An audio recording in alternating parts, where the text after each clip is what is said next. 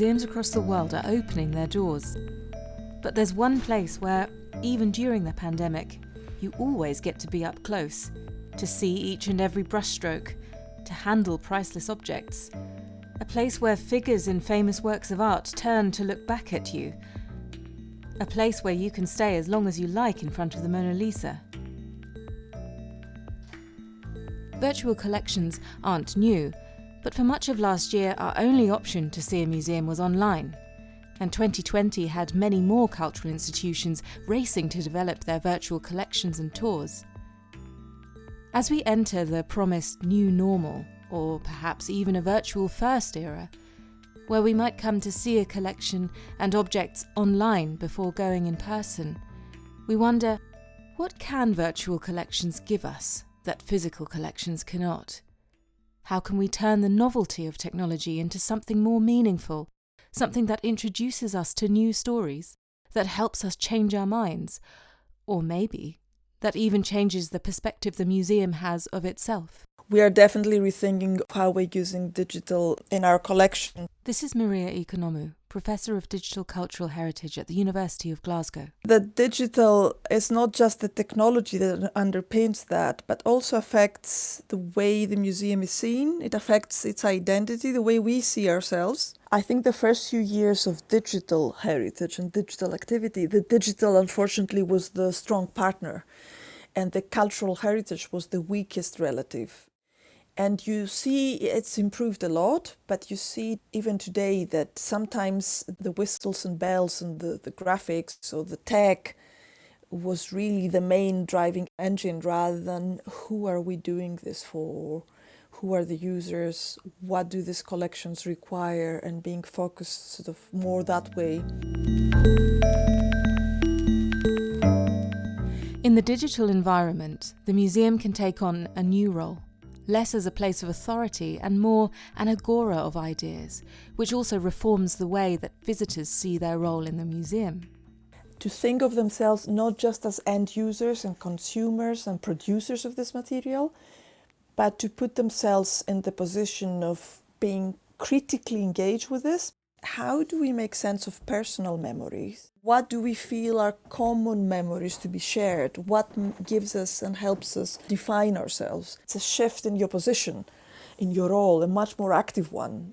In 2018, Professor Economou produced the Digital Heritage Strategy for the university's museum, the Hunterian. One of its themes was to find ways to engage a broader public by building and sharing knowledge. From the digital agora to the ancient Roman marketplace, the Hunterian can tell stories about associated but disparate collections well beyond the walls of the museum. The actual act and art of storytelling has been taking place for so long, and all good cultural institutions are doing some form of storytelling, even if it's just by putting objects together. Even the juxtaposition and placement in space is telling a story and a narrative. We have, for example, in the Hunterian, an important part of the Antonine Wall collections, which is from Roman Scotland, so one of the parts of the Roman Empire's most northern frontier. And it goes all over Europe, and then the rest goes south to Africa. So it's a great big scheme for UNESCO to connect all the sites that relates to the frontiers of the Roman Empire. So we were looking at how digital storytelling can support emotional engagement with our collections. So even for people who actually don't really care that much about Roman Scotland or history or some of those objects, it was to try to help people connect with that and make links and engage with their lives today and the quite severe challenges that they're facing.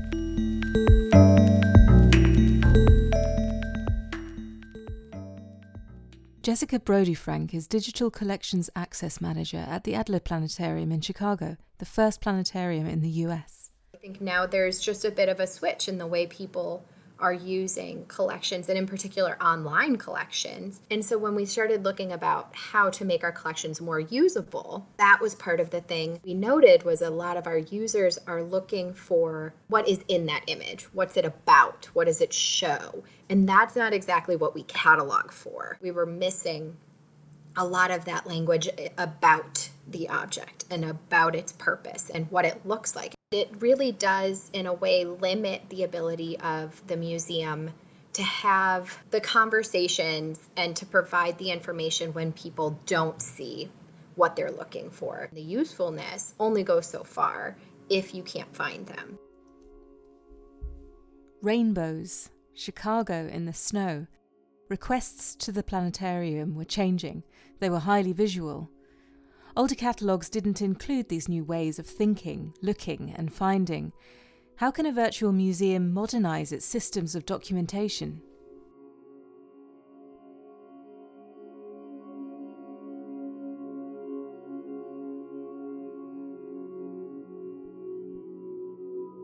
Mapping Historic Skies was a joint digital project between the Adler Planetarium and Zooniverse.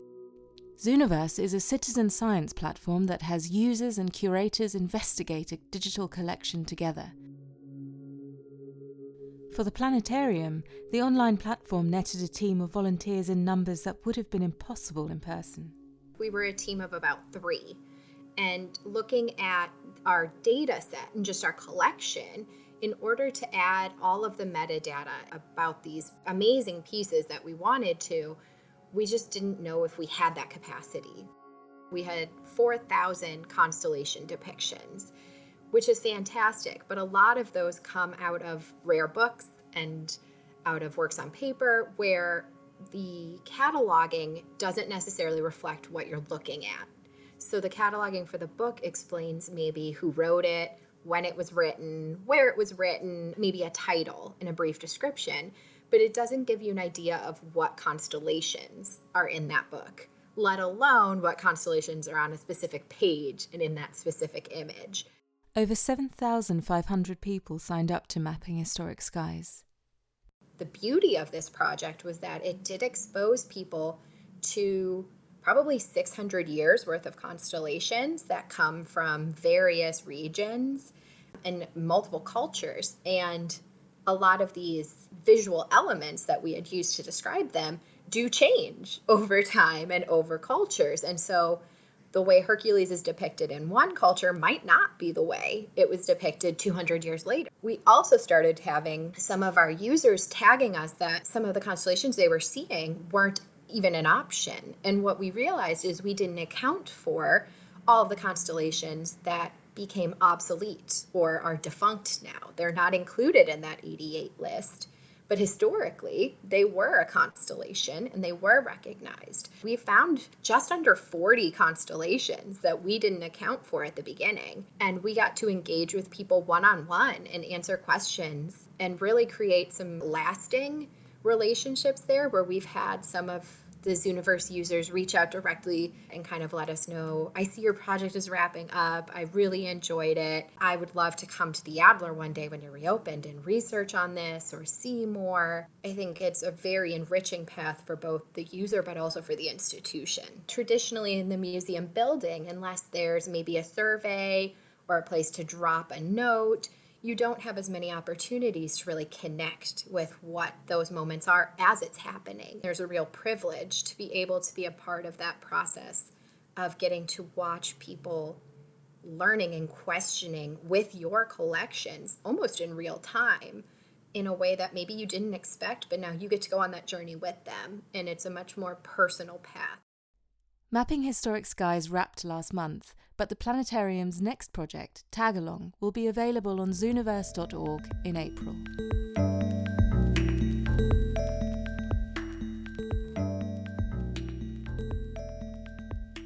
Opening up digital archives also creates spaces for cultural institutions to have more difficult conversations about their history and those of their objects. We need to be open to having difficult conversations. A lot of them were asking about why the choices were made for certain depictions, or why does this look different than what I'm seeing over here. A lot of the southern skies constellations really come out of that idea of exploration, colonialism. Why did we think it was appropriate to make a constellation called the Indian and have it be a native person? Professor Economou. I remember when I was working in the past at the Pitt Rivers Museum, a lot of the terms we were using to describe different cultures are not really acceptable anymore today, and they were used sort of 100 years ago. The quality of that information varies enormously. The digital is also a way to draw out personal histories and fill in knowledge gaps, because museums don't always know where their artefacts have come from or how they've travelled over time. Maike Hopp, Professor for Digital Provenance Research at the Technische Universität Berlin, traces the movement of objects and explores how digital infrastructures might solve the problem of traceability. Using algorithms could be something more meaningful and sustainable. For example, when you collect metadata on objects, to follow them through hundreds of years and follow cultural exchanges, even violent cultural appropriations through thousands of years. What is important in my work is personal contact with family members of the victims of Nazi persecution, and I really try to get into contact with the heirs of these victims, and they might contribute information to artifacts that are important to solve provenance issues. As a family or community that is trying to trace the whereabouts of their former belongings, it is, of course, a chance to see where these objects went and in which museums they are kept. So what we really need is this metadata on the actors that brought these objects into the museums. We need the metadata about the art market, or also documentation about the processes of expropriation from the authorities, from the former persecutors. Virtual collections bring together people, objects, places. They help us visualize the histories and networks of objects. They can drop us into the middle of ancient worlds and societies. They give us the tools to search for artifacts, literally on our own terms. What more work needs to be done? In terms of actually integrating, thinking of really difficult questions about quality control, democratization of information and knowledge and access in the broader sense, putting it all together in something that becomes everyday practice, I think we have quite a long way to go still. There is a real danger of organizations being left behind. People assume nowadays that, for example, cultural organizations would have at least one image for every single item in their collections, that 100% of the collections are digitized. And the reality is far from that. And that is a huge undertaking. It takes a lot of resources. It takes a lot of human time. It takes equipment. It does take a change in mentality as well. And especially in the case of organizations with large collections. Europe as a whole has a very strong tradition of supporting culture.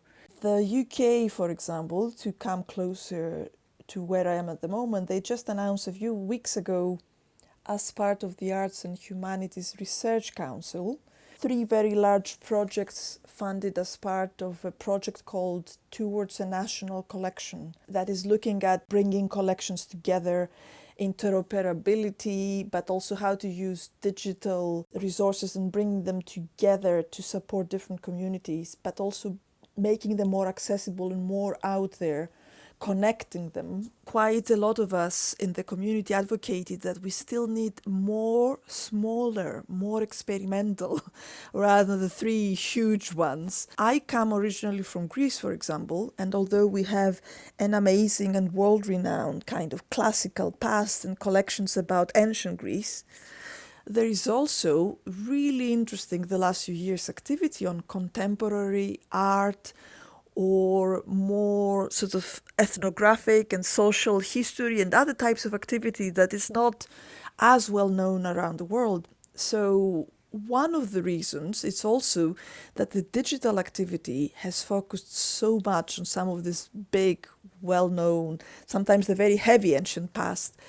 But even beyond Greece, there is even within each country or community really serious problems with accessibility and digital divide issues, whether it's national, regional, whatever kind of funding and training opportunities being available. We tend to take this as given, and it's not a given. it requires quite a lot of considerable effort and over several years to make serious progress. Is the digital merely replicating the problems of the physical? Does it really democratize in the way it promises? So a lot of projects are based in the US and the UK.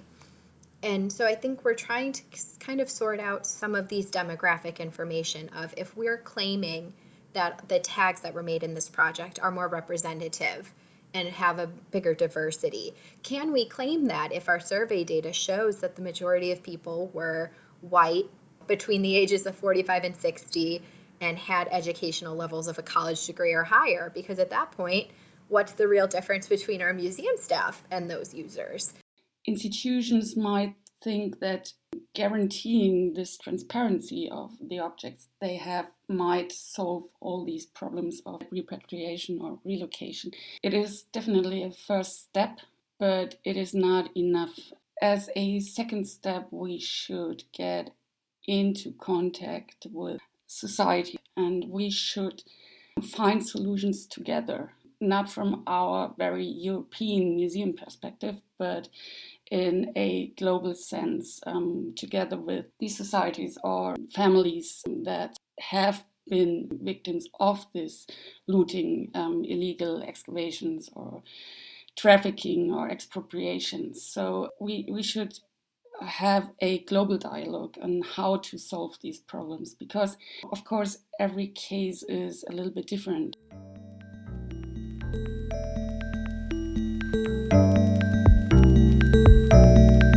This is the kind of conversation and dialogue that I think should happen within the organization, but also bringing, where appropriate, also other bodies, sort of advisory board capacity, but also different representatives of communities to help keep you informed and up to date and realize that this is also very much a shifting ground. And since the pandemic has become even more important, highlighting, I think, and reminding for all kinds of cultural organizations that with digital tools, we can also offer things to people that go much beyond the traditional role of the museum. I think it will be good to see with the virtual the really imaginary, interesting things that open our minds up and don't just try to slavishly copy reality, because that will never work well compared to really seeing and experiencing the original. There is a tendency to reproduce the existing museum. We have to think outside of the box when it comes to solving these curatorial issues in the digital space. Our digital landscape is not just a website to sell tickets. It does help to get the institution's collections out to even more people than might have been able to originally see them. What I want to see more in the future, in those environments, that you're not on your own, that it's also shared with others in ways that make sense, so that we can exchange and interact with each other, as well as engaging with the stories that these objects have to tell us. And there's a lot of really interesting possibilities about bringing the physical, the virtual and the real, in a sense, together in appropriate and interesting ways. Thanks for listening, and thanks to my guests, Professor Maria Economou, Professor Maike Hopp, and Jessica Brody-Frank. For more details of and links to everything we discussed, visit podacademy.org.